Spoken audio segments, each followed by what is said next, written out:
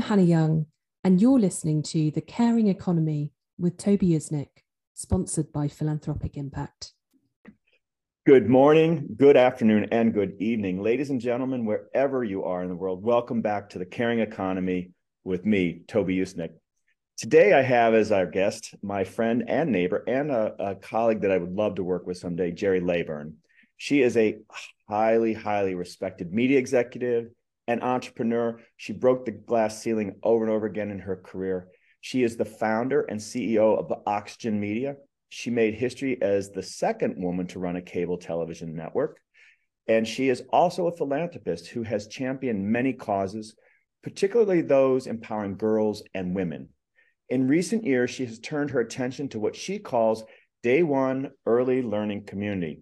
And in this interview, we're going to delve into Gerry's extraordinary life, her philanthropy, exploring how her upbringing, education, early career experiences, and all have shaped her worldview. We will also discuss her business success, her philanthropic work, and the latest projects that I've alluded to, as we aim to learn from her some pearls of wisdom for our own lives and careers. Gerry Laybourne, what a privilege. Welcome to The Caring Economy. Hello, neighbor.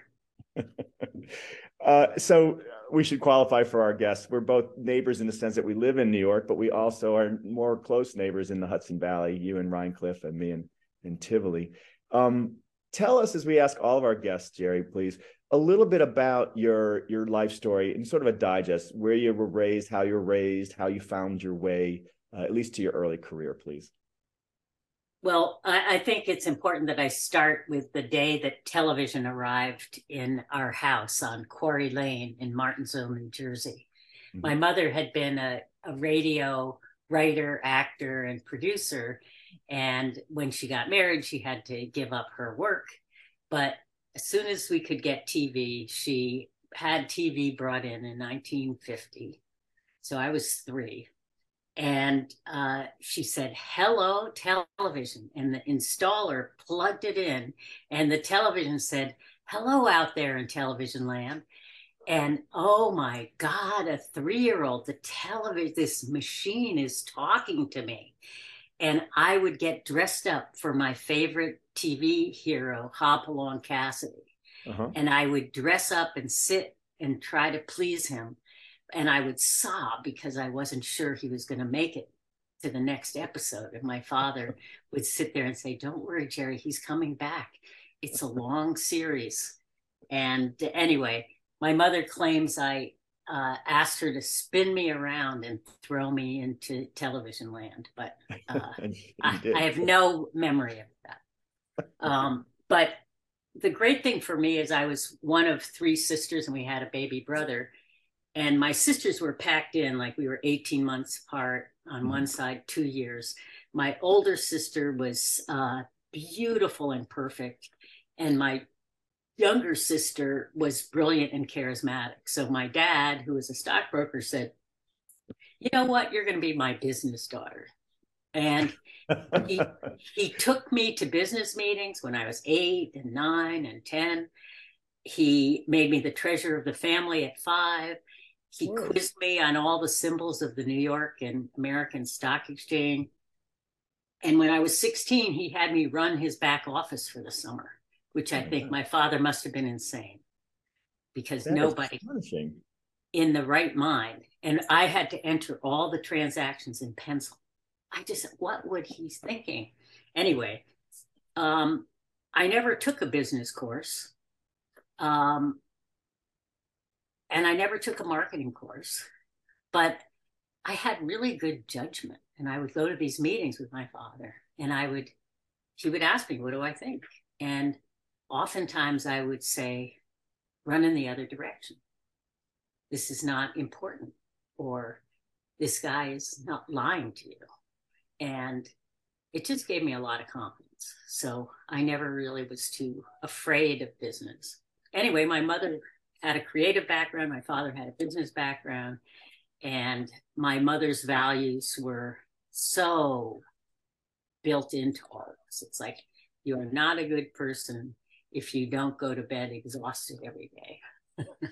You're not a good person if you're not improving the world. And, you know, she ran the school bond issues and started the vocational education program and worked in the community college. And, you know, it just was like part of our life is that you serve the community. I was going to be an architect. I went to Vassar College and I loved city planning and was very excited about it. Vassar College really shaped it because the essence of it is go to the source. Don't believe anybody's interpretation of anything. Go right to the source and question everything.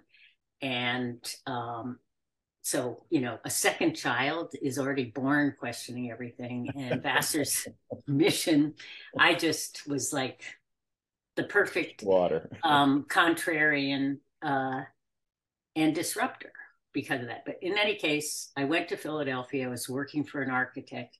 And I met my husband, who was this amazing guy who was teaching kids in inner city Philadelphia how to make movies. These are high school kids who couldn't read or write. And it was such an exciting time in education. Mark Shedd was the superintendent of schools. There was free schools, parkway projects, open classrooms. And so I ended up going and getting a master's in education, but quickly realizing that the educational system was not something I was going to flourish in because it was so rigid. That I loved kids and I wanted to make a difference for kids. So I started a research company. I had 2 little babies. In my research company, I was trying to try new kinds of art forms with kids because I didn't like the fact that people said kids only like this or only like that. I wanted to know for myself. I go to the source. I'm going to go right to the kids. Yeah. And along the way, I met this fantastic animator, Eli Noyes, and my husband and I were friends with him. And at one point, Eli Noyes' father had been the creative director for IBM. And he died young. And Thomas Watson called Eli and said, if you give me a proposal for something you'd like to do, I would like to fund it. And so Eli came to us. We wrote a proposal to market the work of independent filmmakers to television. And that was a pretty odd idea. The only independent filmmaker who was making television at that time was Jim Henson. And so, but we knew this whole broad community of independent filmmakers who had characters living inside them like Jim Henson did. And that seemed so much better than being driven by toys or pre-sold films that they would only make animation that would be much poorer quality and not as interesting. And so we wrote a proposal to market the work of independent filmmakers to television. We got funded. Our first client was this fledgling, not yet on the air, Nickelodeon. We were the first production company they hired. Our idea was terrible. It was well-meaning. It was, we thought that if you put kids in their own dreams, Nickelodeon was meant to be interactive right from the beginning because it got born in Columbus, Ohio, part of the Cube experiment. So, you know, it was a great theoretical idea, but the truth is kids' dreams are scary. They dream about suffocation and abandonment and revenge. Yes. And so we did one using masks and we hired this unknown person named Julie Taymor. Wow. And we were her first commercial project. And then Eli animated another dream using color Xerox. And, you know, it was a great, brave idea, but just terrible television. So in the meantime, they hired me and Eli and Kit to do a lot of the original identification work. So that's how I got into this. Yeah, fascinating. So I want to go all fascinating. Julie Taymor, I mean, what she went on to, all these people, Eli Noyes, I'd love to hear more about that. But first of all, go back to your dad. Well, your mom and dad sound really like supportive and great role models for you. But your dad, I mean, am I wrong to think how exceptional he must have been to take in a young daughter and give her genuinely respect you so much, to give you genuinely, authentically, truly those kinds of responsibilities and opportunities, when his peer group would have said, "What are you doing?" Or, "Don't you wish you had a son?" Well, you did have a son eventually, but like, was he that exceptional? He was. It's interesting. You're the first person ever to pick up on that. I believe that my father was the first person to hire a woman broker in New Jersey. Mm. He trained 3 women who started out as his secretaries to become brokers, and they all became full brokers with the same kind of commission he had. And so he was a feminist before Gloria Steinem. The word, right? Yeah. Yeah. And then the other siblings, where did they sort of end up in their life trajectory? Just briefly. Well, my sister, my older sister, became a stellar OBGYN in Washington. And my younger sister is a Unitarian minister and an education entrepreneur. So everybody did well. My brother's a contractor, but it was just a very interesting childhood. I mean, yeah, I can imagine an exciting dining table at your house. Well, if we were watching TV and it was time for dinner, my mother would just turn off the TV and say, "Let's finish the show at dinner." So we would have to tell her the whole show and then come up with an ending for the show. So oh, wow. We were, some people think that's cruel, but it was fun. I mean, she was a fun mom. Yeah. Well, today you can actually watch the show later, right? You hit pause or record or whatever, but that was really genius. And that obviously fueled all your creativity even more. The other thing you made reference to, and I'd never heard of this before, the Cube experience out of Ohio. What was that? So this was introduced, I believe, by Gus Hauser, who was at Warner. Mm-hmm. And it was an interactive TV experiment in the early days of cable.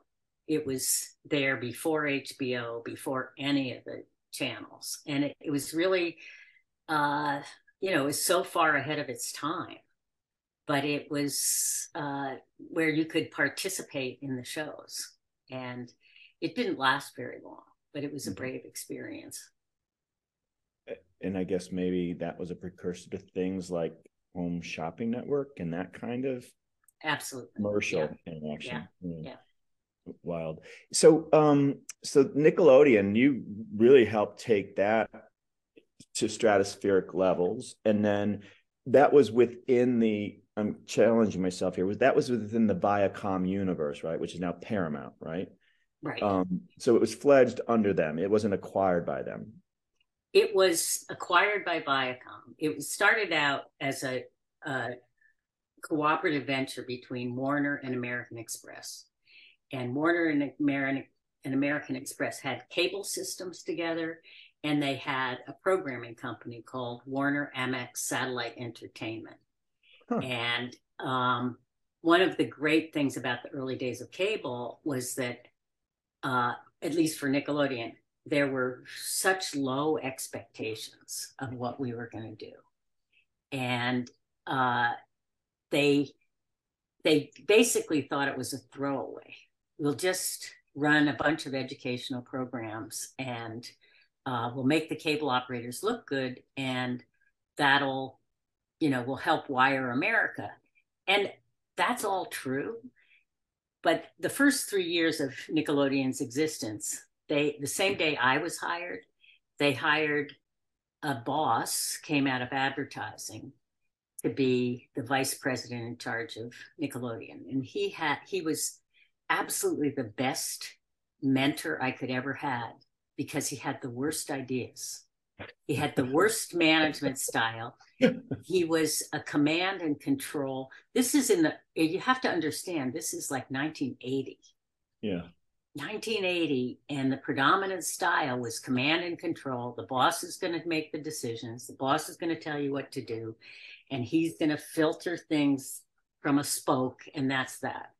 we never had any meetings. He had low expectations for what we were going to do. He did a strategic plan for 5 years that said at the end of 5 years, we would be making $5 million a year as a steady state. And it's like, I am like, what the heck is he thinking? But he didn't have a feel for kids.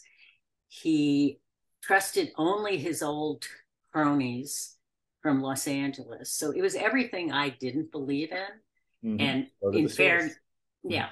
And so I insisted that we test everything with kids, and we didn't have money to do real research. So we got into a barter agreement with the Children's Museum where we would give them equipment and we would come over and test stuff. But that was a great thing for all of us to be around kids and to learn. I was the only one with kids, and my kids, poor darlings, would cry, "Please, mommy, no more TV." And sometimes I would just make them get into the pull-out couch and watch for hours these horrible focus group. Yeah. And anyway, he didn't really trust anybody but his old friends. Yeah. So he did not last very long. Yeah. And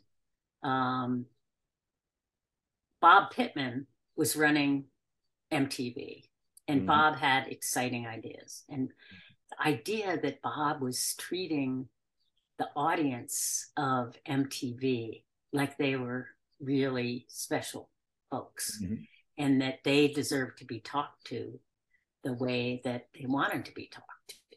And I was just watching everything they did. And when there was this separation from my boss, he basically looked at me and said, "You know what?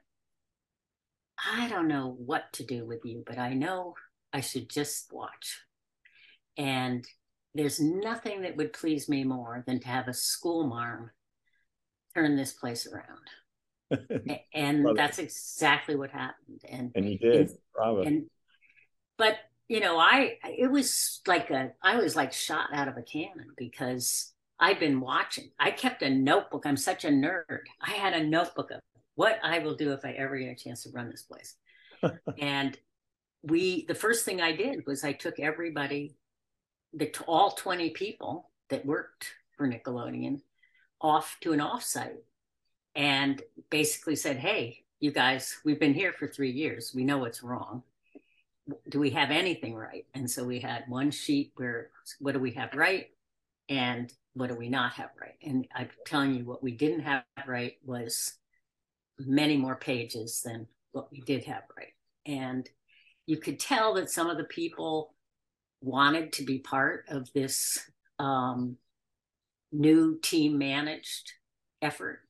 And some of them really felt queasy at the idea that we were going to make decisions together, and that we were going to brainstorm, and that we were going to listen to everybody. I mean, in the early days of my team taking over, our big hit, Double Dare, was created by our receptionist, 2 on-air promo producers, and our executive producer. I was trained as an open classroom teacher, and that is what really shaped me as a manager, because what your job is in an open education system is to figure out how you're going to reach each and every one of your kids, and how you're going to listen hard and watch hard and figure out what they're good at, because most people are very good at diagnosing what they're bad at, and they don't nearly give themselves enough credit for what they're good at. Yeah, that is definitely true to your style, right? It's that collaborative. And I'm thinking of your dad again, because you were making that list. And that, I think, was training that started way back when your dad was asking you what you thought, and you came with informed recommendations. Can you remind us with Double Dare, what was that program, the premise of it, and how did you know like you were on to something? Well, it was a great idea. It was based on the childhood game of Dare and Double Dare. And it had a couple of components. It had question and answers. It had obstacle course. It had there was something else in between, some stunts, but it was honestly every kid's fantasy. The obstacle course, you'd have to run through 10 stations, and maybe you had to climb up a chocolate slide and end up in a vat of whipped cream, or stick your arm up a nostril and pull a flag out. And the first day we shot, in order for this to be economical, we had to shoot 4 game shows in a day. So we go to shoot the first thing, and I'm sitting in the bleachers. And as the kids come in and see the set, it is so beautiful. It's mind blowing. And I've never heard 8, 9, and 10 years old say the words they did, but they were like, their minds were blown. And we start to shoot, and the idea was you had to have tried everything to make sure kids could accomplish it. And the first thing was they had a flag and a bag of feathers, and they didn't test it because feathers are so troublesome, and they forgot to put the flag in the thing.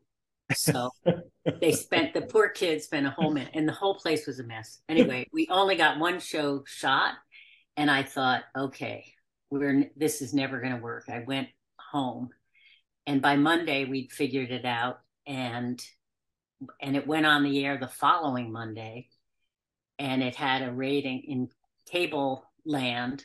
Average rating at that time was like a 0.6, and by Thursday, 4 days later, it was a 1.8. And 3 weeks later, it was a 5.6, which I don't think they ever got a series got that kind of rating. It was lightning in a bottle, but we had developed everything with kids, and it was pretty exciting. Yeah, I love this theme that you've had, this recurring theme, amplified at vast and beyond, about go to the source, right? Like, I always feel the same when I'm traveling. I've gone to places like North Korea. I want to inform my own view based on my own experience where it's possible. So, and I'm mindful of the time. So I'm going to ask you to take us to then Oxygen Media, where you pioneered this women managed themed network. Give us the sort of digest of that, if you would, Gerry.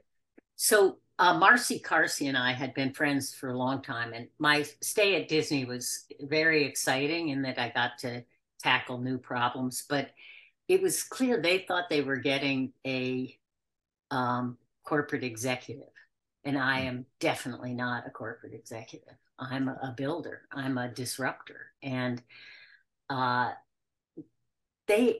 always felt like anybody who told me where we were going to have problems was like on the team. They didn't have that attitude. It was very much say what I say or don't say anything. Mm-hmm. And so I got out of there pretty fast. And I went to see my friend Marcy, and it's like, you know what? I don't think there's ever been a woman-owned and operated network. What do you think? And Marcy I have always thought that was a good idea. And then we thought, well, who could take it over the top? Who could help us on a marketing basis? And that was Oprah Winfrey. And we went out to see her, and she said, I'm going to think about it. And I went out a couple more times to spend time with her. And then 3 months later, she called up and said, I'm in. And so we were very high profile. We were on the cover of Forbes magazine, and we were trying to do something that was way ahead of its time. It was, again, the other theme that goes on through my life is interactivity. How do we include people? How do we serve and deliver? And the idea was, how can we combine computing with television? And I had been working with the Imagineers, the brilliant Imagineers at Disney, and we came up with this concept of convergence. But it's basically happened, not in the way we imagined, but we were way ahead of our time. But it enabled us to raise a lot of money because Paul Allen believed in a wired world, and bankers told us, don't do any television, just do the internet. But then you remember this was 1998 and 2000, 2000, the bubble burst. So we had TV, so we went back to TV and we survived. And it was not the finish that any of us wanted. There was an economic downturn and our investors were tired, and we ended up selling to NBC, and NBC ended up turning it into a prime channel. And if you think about, it was a network. My kids have always been involved in everything I've done. I mean, Sam would sob and tell people I was a housewife because he was so embarrassed about Nickelodeon. But Emmy, I asked her to write a white paper if we're going to do a network for young women. She was 21 at the time. What should it be? Mm-hmm. And she wrote this magnificent paper. Mom, please create a place where women don't have to shrink to fit. And that includes giving them their own comedy. Let them do their own prank shows. Let women own the full range of things the way you did with Nickelodeon and kids. And by the way, I'm still a teacher. I've always been a teacher. And at Nickelodeon, our theory was play to learn. At Oxygen, our theory was play to learn. And what I'm doing now in early education was play to learn. So nobody can say you're ever a former educator. No, lifelong teacher and learner. I think it goes both ways. Amen. So let's go there then. Let's literally and figuratively to Poughkeepsie. I love that you are the self-appointed ambassador of Poughkeepsie. I'd love to hear about that. And then we want to talk about day one. So let's start with Poughkeepsie, which is a town near and dear to us. It needs help. I think urban renewal did a lot of damage, even though there's beautiful places like Vassar's campus. But what's that all about? I mean, what a great challenge you set to others by becoming even on your LinkedIn profile, the self-appointed ambassador Poughkeepsie. And so I know Toby, I don't think I've sat next to you at dinner since I've been working in Poughkeepsie, but I think people actively tried not to sit next to me. But so I was on the board of Vassar for 23 years, and I was always concerned about how come Vassar's not more involved with Poughkeepsie. And actually, in the early years of Vassar was very involved. And Poughkeepsie is a magnificent immigrant city that's just had, Irish, Italian, Polish, Jamaican, Hawken. And so there were all these fantastic immigrant communities. And you're quite right. City planning came, and basically, this is a story for all fringe cities across America, where they just bulldozed neighborhoods and separated cities. And the architecture in Poughkeepsie, the value of these buildings are amazing.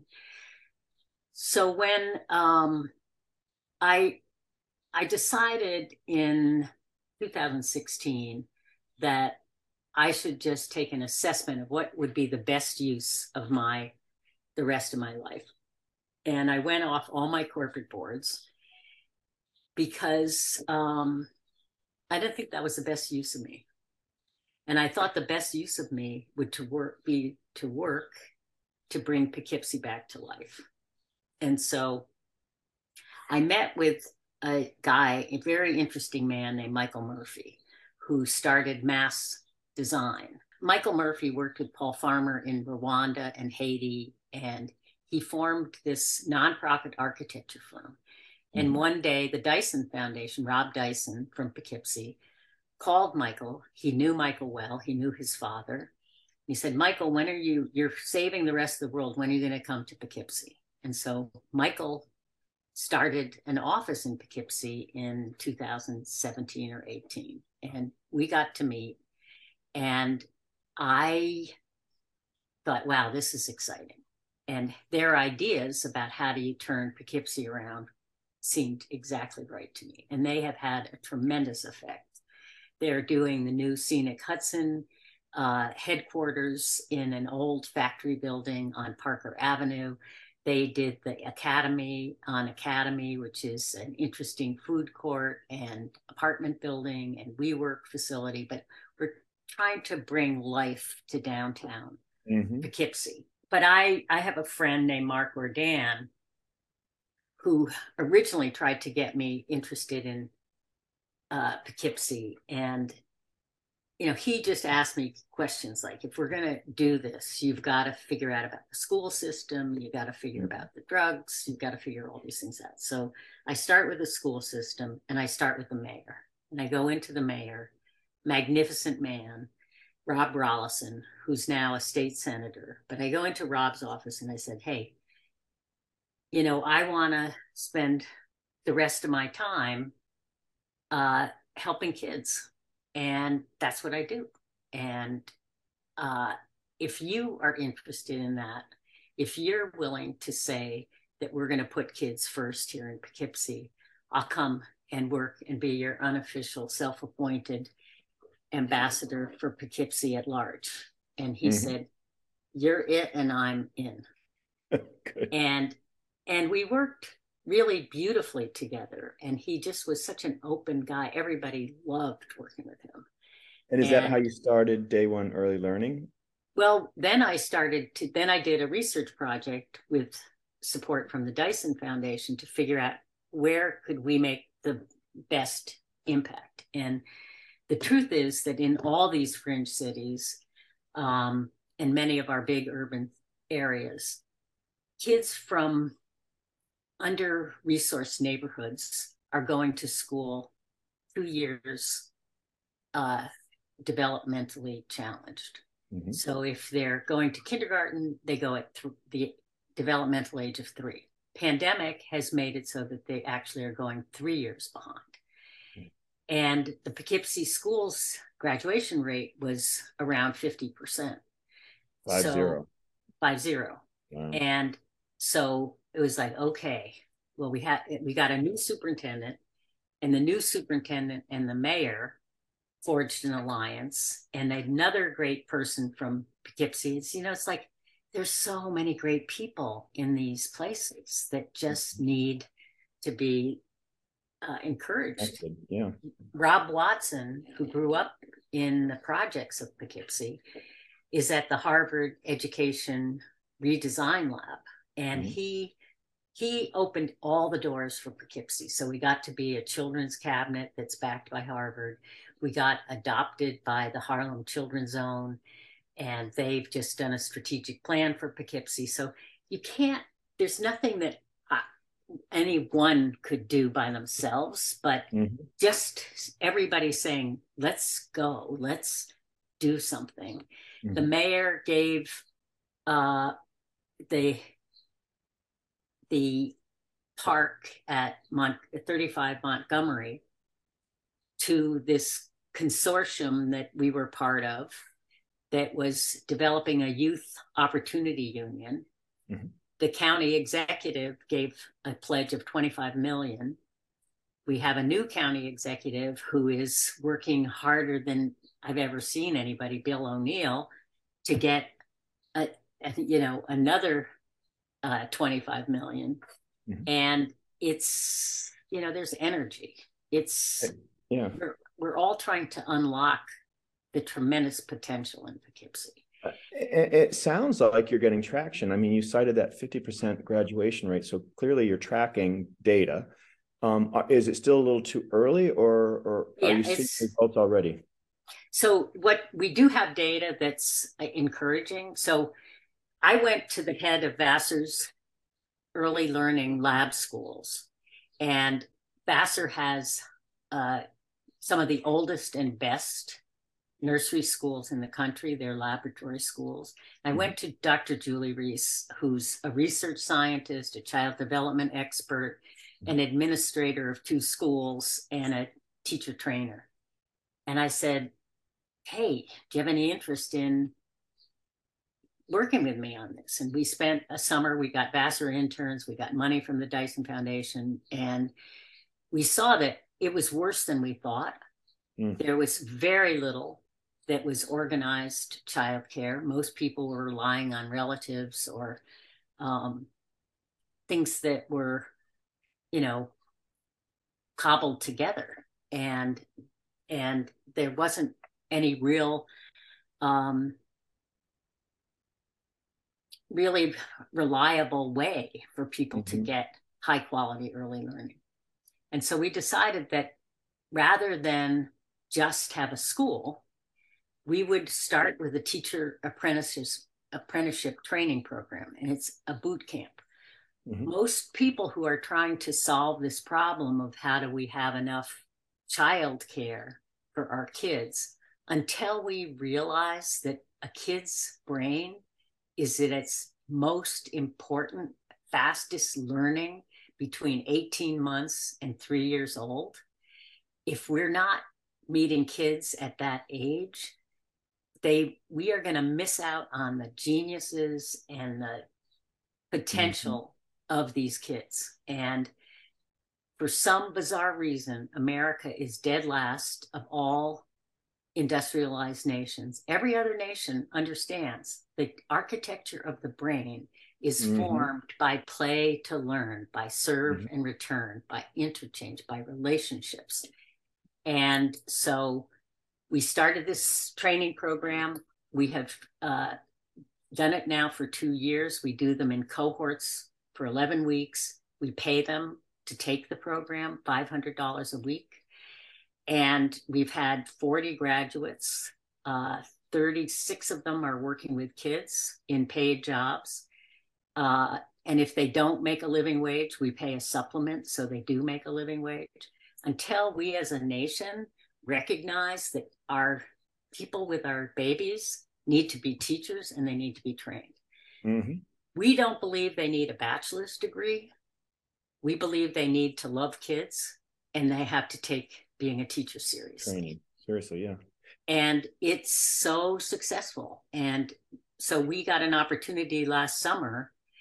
There was a nursery school that the public schools had rented but couldn't use because it didn't work for their purposes. So they sublet it to us. We had 6 weeks to open our school. We hired people who had been trained in the program. It is such a joy, the excitement, the bubbling, the physics of this, everybody focused on the same things. I mean, our program with the teachers is the same as the program with the parents and the same as the kids. Sure. It's all about, it's that thing of figuring out what's special about you, Toby. Yeah. What's your superpower? Yeah. And it's for the teachers, it's for the parents, and it's for the kids. There's two things I love about that, Gerry. One is it is a constant theme you cite at the beginning of this interview and now toward the end. Go to the source, remember that, but also the interactivity, right? You use that in your media career, and what you just cited is that, right? The dialogue, the back and the forth, particularly at that 1.5 to 3 year period in these young minds. So I love that consistency. The other thing I like is, in addition to your positive results you're seeing, is that this is a scalable model, right? You're getting it right here. It can grow. It could be replicated elsewhere. You've got, through this set of stakeholders that you uniquely brought together with your colleagues, gives me hope that this could be done in all these other cities, fringe cities and beyond. So I wonder if someone wants to know more or get involved, is there a website they should go to, or how to learn more? It's day1earlylearning.org. We also are on Instagram, and you get a much better feel. Want to get involved in kind, talent, time, treasure, whatever.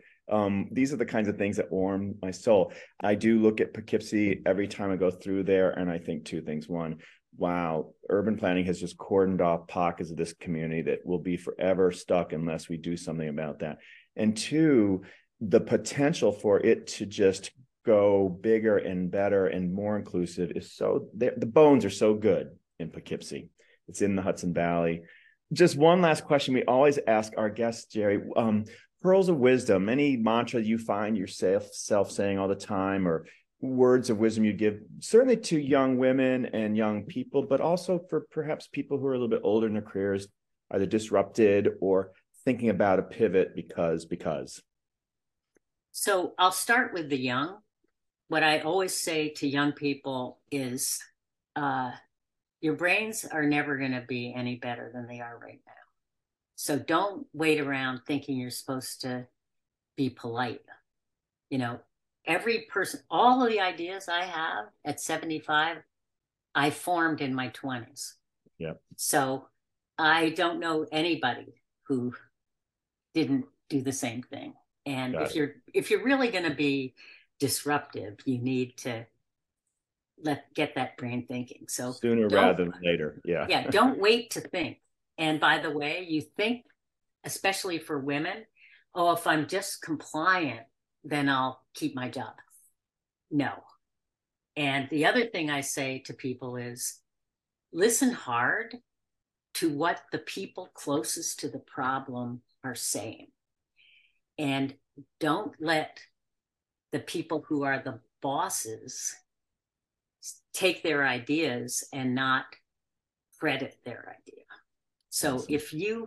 if you hear somebody say what Sarah said 10 minutes later, say, that's so great that you're supporting Sarah's idea. That is really important for young people and for everybody, because the idea that the highest ranking person is going to make the best decision is insane.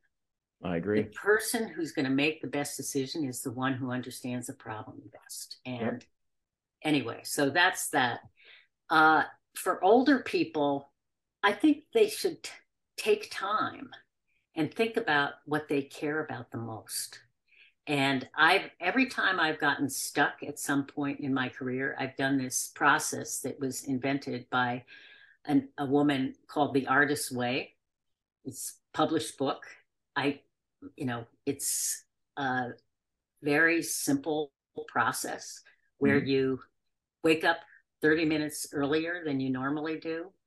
Don't brush your teeth, don't drink any water, just sit and write stream of consciousness. Never read it again, never edit it, never judge it, just write whatever, and for me, sometimes I could spew for 4 days and then that's it. That's all you can spew. You can't spew anymore. Then you start prioritizing just the day-to-day stuff. And about 2 months in, you start dreaming more. And then I woke up.